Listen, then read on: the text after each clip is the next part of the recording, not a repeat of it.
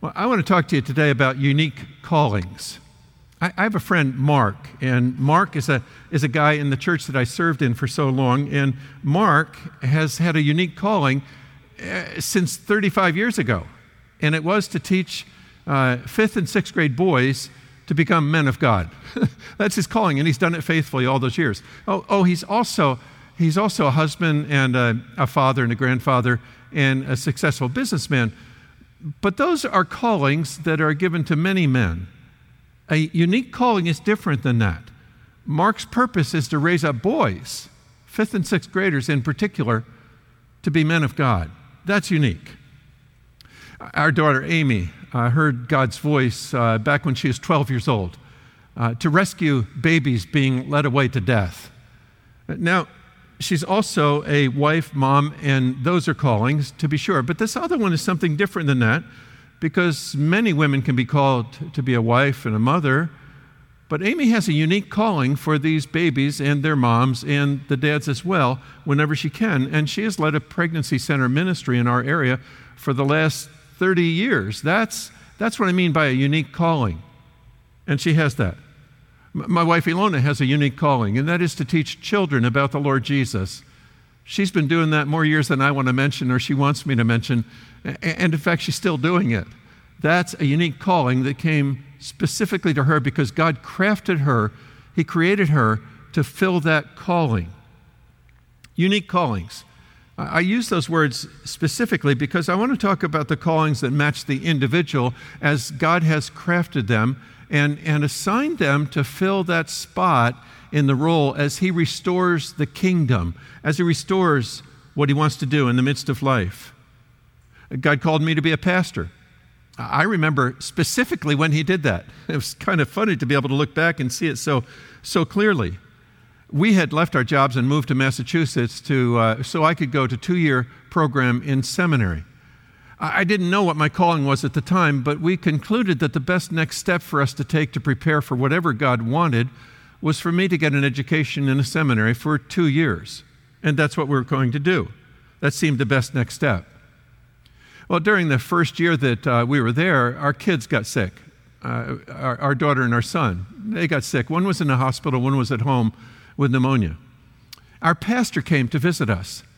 And I remember to this day, his name was Bernie Hughes. And Bernie came and he talked with us and then he prayed with us. And then before he left, he gave us $10. Now that may not seem like a lot, but we were seminary students. We were poor as church mice, so that was an awful lot. The package of what he did, including that $10 bill, woke something in my mind, in my heart.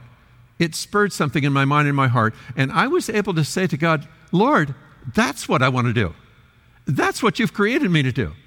I want to do what He's doing, what He does on a daily basis. Well, next thing was to talk to Ilona and to get her agreement on that, and she was immediately in agreement with me. Next day I went to school and I changed to the 3-year program for pastoral ministry. That, my friends, was 1972. 1972. We would not change that decision for anything. That was my unique calling, and likewise hers to be my wife in the midst of that. Unique callings. What's yours? Do you know? Have you ever found out? Unique calling. Wouldn't you want to know? If God crafted you for something specific, wouldn't you want to know what that is? Now, I've come to believe that there are such a thing as a unique calling of floaters. I don't mean that in a negative way, but floaters, what I mean by that is they are like a GP in the medical field. They treat a lot of things. They do a lot of things. And they're the kind of people that you are so dependent on to step up when something needs to be done in the local church. I've built my ministry on floaters, so I have great respect for them. But there are also people who are called to be specialists, as likewise in the medical field. And I ask, is that you? Do you know? If you know, if you have some idea, what are you doing with that? And wouldn't you like to know if you don't? And how do you find out? Those are good questions to ask as we come in our study of the book of Acts to chapter 13 and 14. Because here we find Barnabas and Paul answering their unique callings, and theirs was to be missionaries, to go out and share the good news in places where it hadn't been shared before.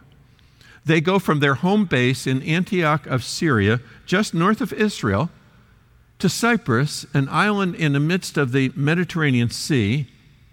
And then they go from there to the lower part of Asia Minor, which was called Turkey as we know it, but was a Roman area. It was the lower part of Asia Minor. They go there. And then finally, after going through those different towns and cities, they return back to Antioch of Syria to report what God has done.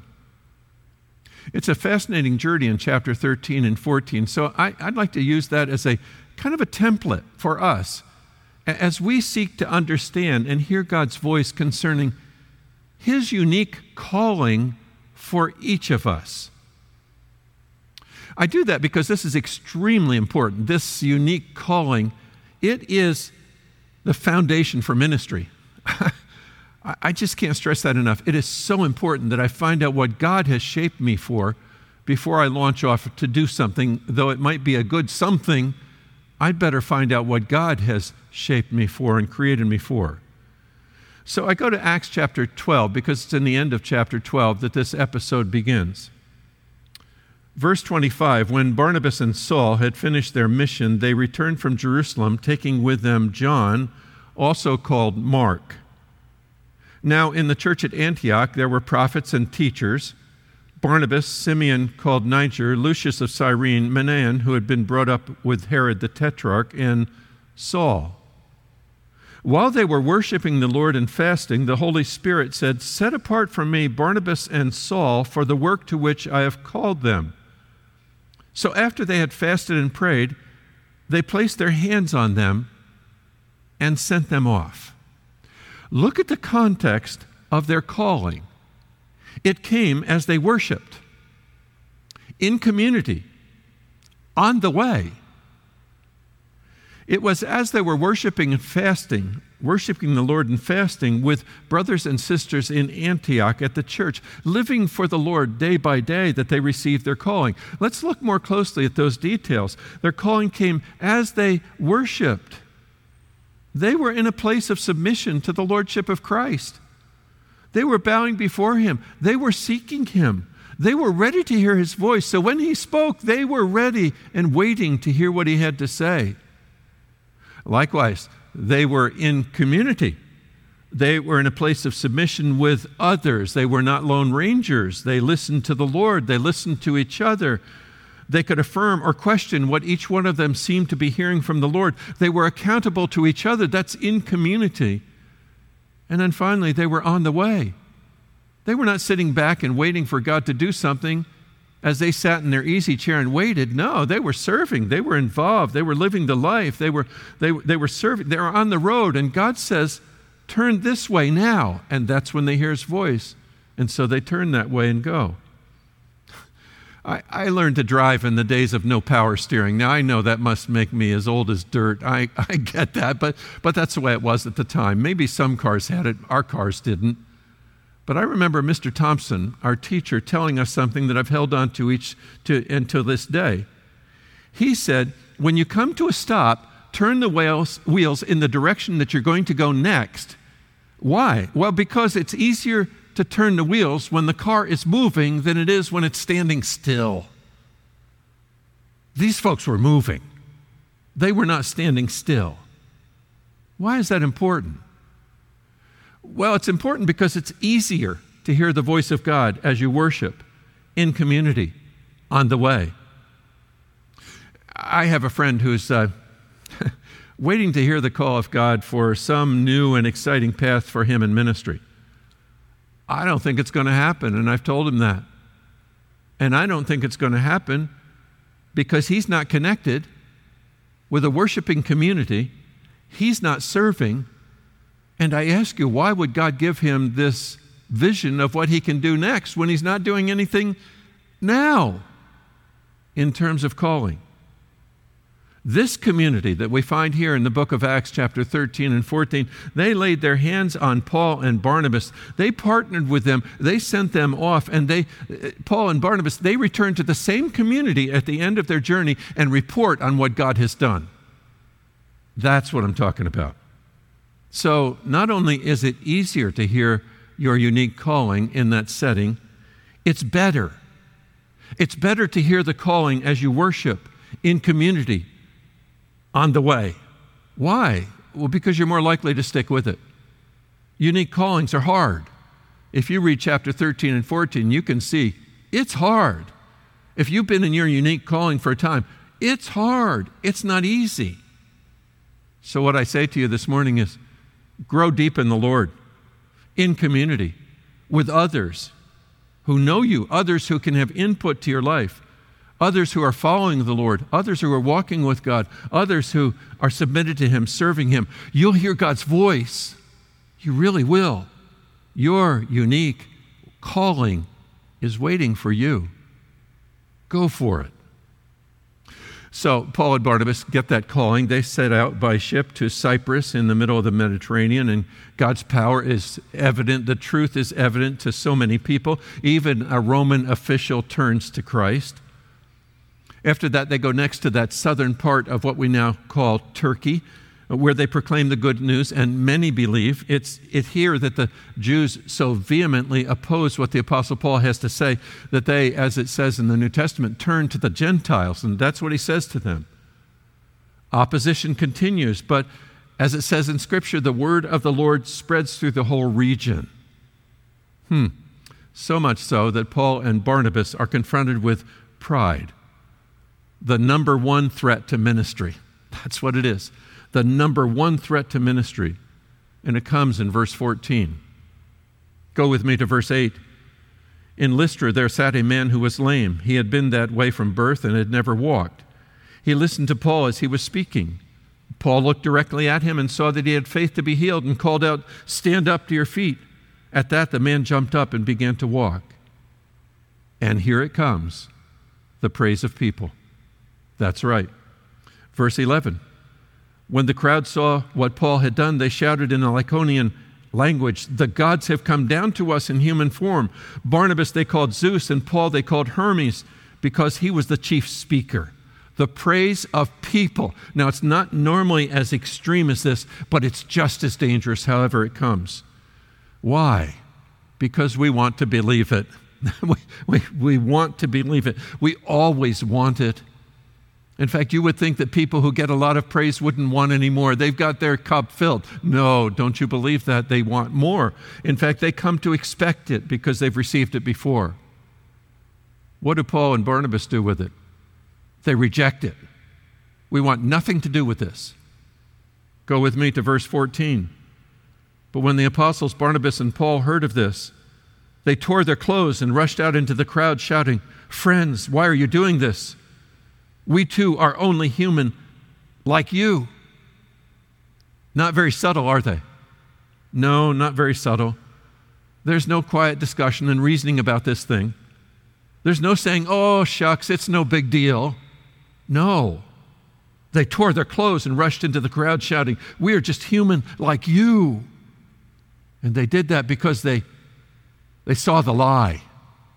They saw the lie. Paul later writes in Romans 12, "Think of yourself with sober judgment." Too high a place and we take God's place. Too high an estimate of ourselves, we take God's place. We take credit for what He has done through us. Too low and we ignore God's grace. Either way, when we demean what He has done in us and through us, either way, we offend God and we point people to a dead end. That's not the answer for them.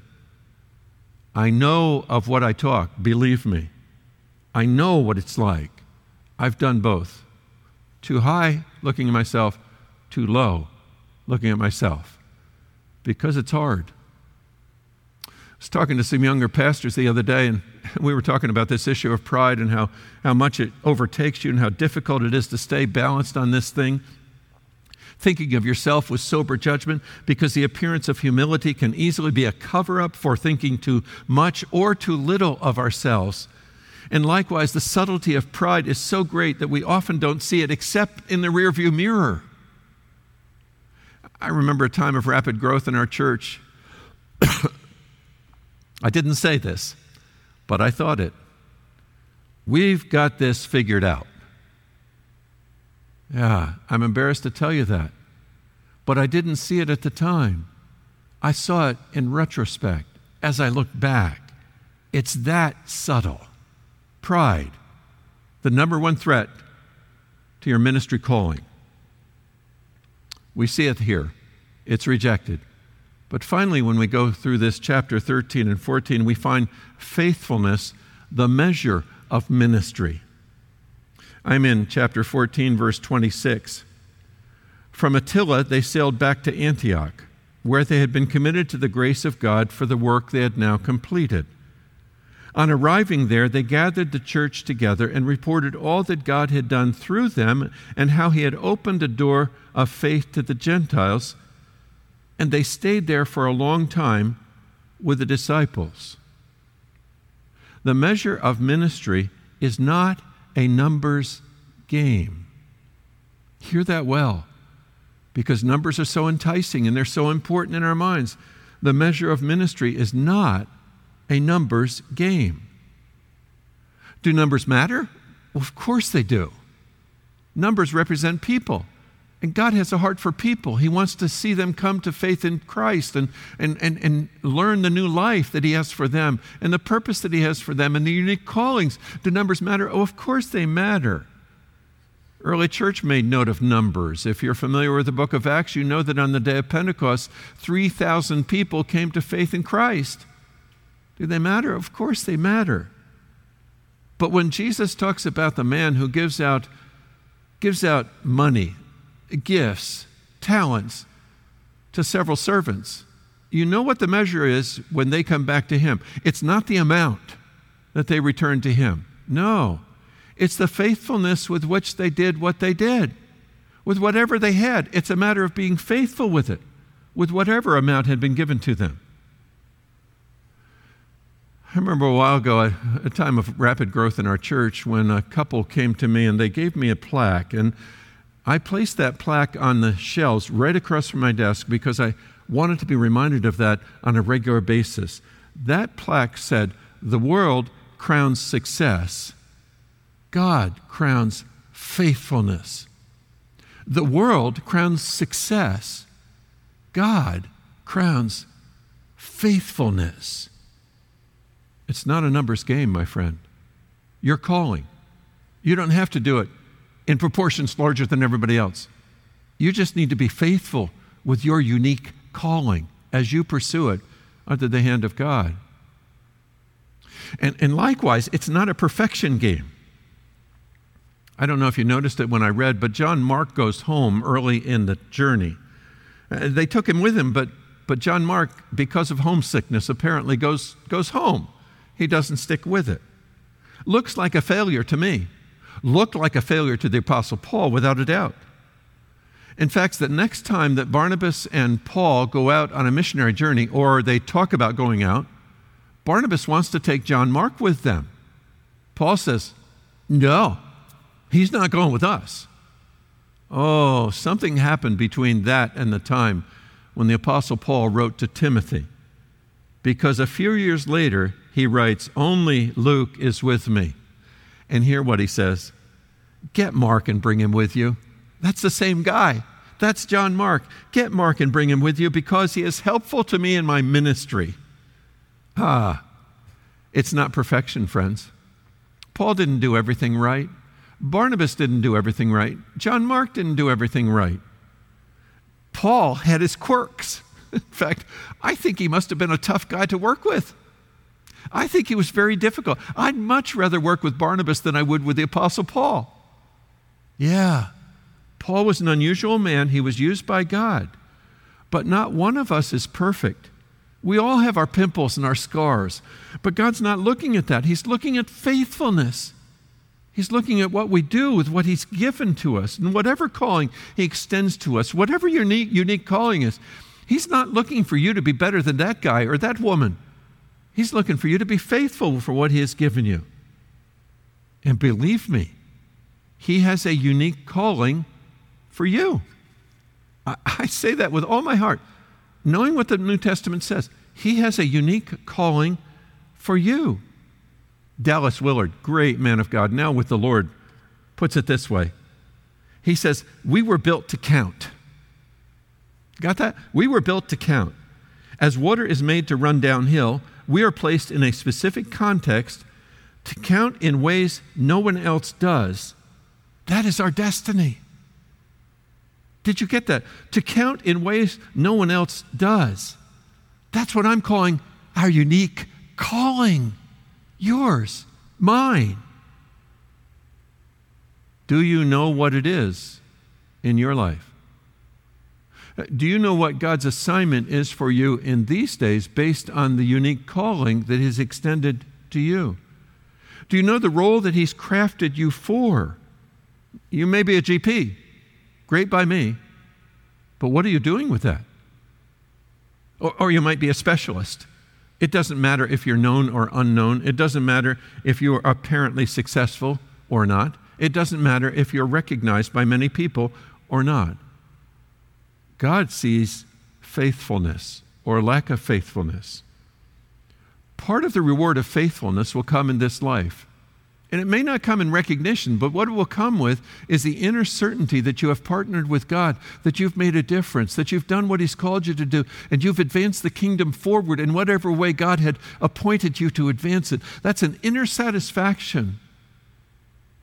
And then part of the reward of faithfulness will come when you stand before Jesus, who with his hands spread out to you, and He says, well done, good and faithful servant. That reward I am hungry for. And I suspect you are as well. So I ask, what are you doing with your unique calling? What have you done with that? Let me ask you to make a decision today, if I can.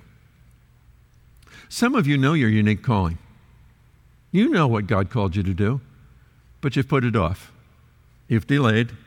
It's been affirmed by others, and you know it's what God created you for, but you've held back. Well, talk to God about that.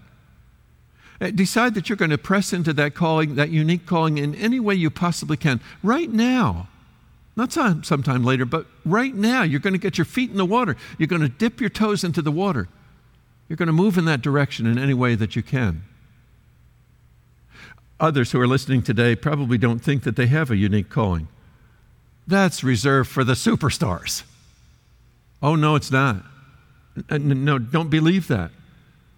As Dallas Willard has said, God has made you to count in ways no one else does. So I'd encourage you to go back to chapter 13 and look at what happened with Paul and Barnabas. Look at the context of their calling. Make sure that you're following that pattern, and then open your ears, because God wants to speak and He wants to call you to a unique calling for which He has prepared you in your DNA, in your experience of life, in your faith. Think with sober judgment, but look for that unique calling. And some of you, you know your unique calling and you've been working at it. You've given yourself to it, and you've given yourself to it for years, and you're tired. And it's been hard. The numbers aren't there. The so-called success is missing. Don't quit. Trust God for the results. God's looking for faithfulness. Well, for all of us, I have a word from God. It comes from 1 Corinthians chapter 15, verse 58. Listen to it and see it on your screen. Therefore, my dear brothers and sisters, stand firm. Let nothing move you. Always give yourself fully to the Lord, to the work of the Lord. Because, why? Because you know that your labor in the Lord is not in vain. Get hold of that unique calling. Give yourself to it in faithfulness. Trust God to make a difference through it, whatever it is, whatever appearance of success you may have, for the glory of God, for the good of other people, for the joy and satisfaction that you will know. Press on. Let me pray for you, please. Father God, thank you. Thank you that you design us, that you make us, you form us, you shape us, And you do it for your unique purposes, and so you give us unique callings. You want to spread your kingdom, Lord, and it takes many people to do that. If you're going to do that through people, it takes many different talents and gifts and callings. Lord, I pray for my friends who are listening today or watching. I pray, God, that they might know your joy because they're pursuing what you've made them to pursue. And they're knowing satisfaction because you, Lord, are advancing your kingdom, maybe in unseen ways through that unique calling, but you're doing it because you're faithful. And you simply call us to be faithful. We bring ourselves to you, Lord, and submit ourselves to you. We pray in the matchless and precious name of the Lord Jesus Christ. Amen. God bless you, friend. I trust you'll have a great week pressing into this idea of unique callings and what God is calling you to do. God bless you. Bye for now.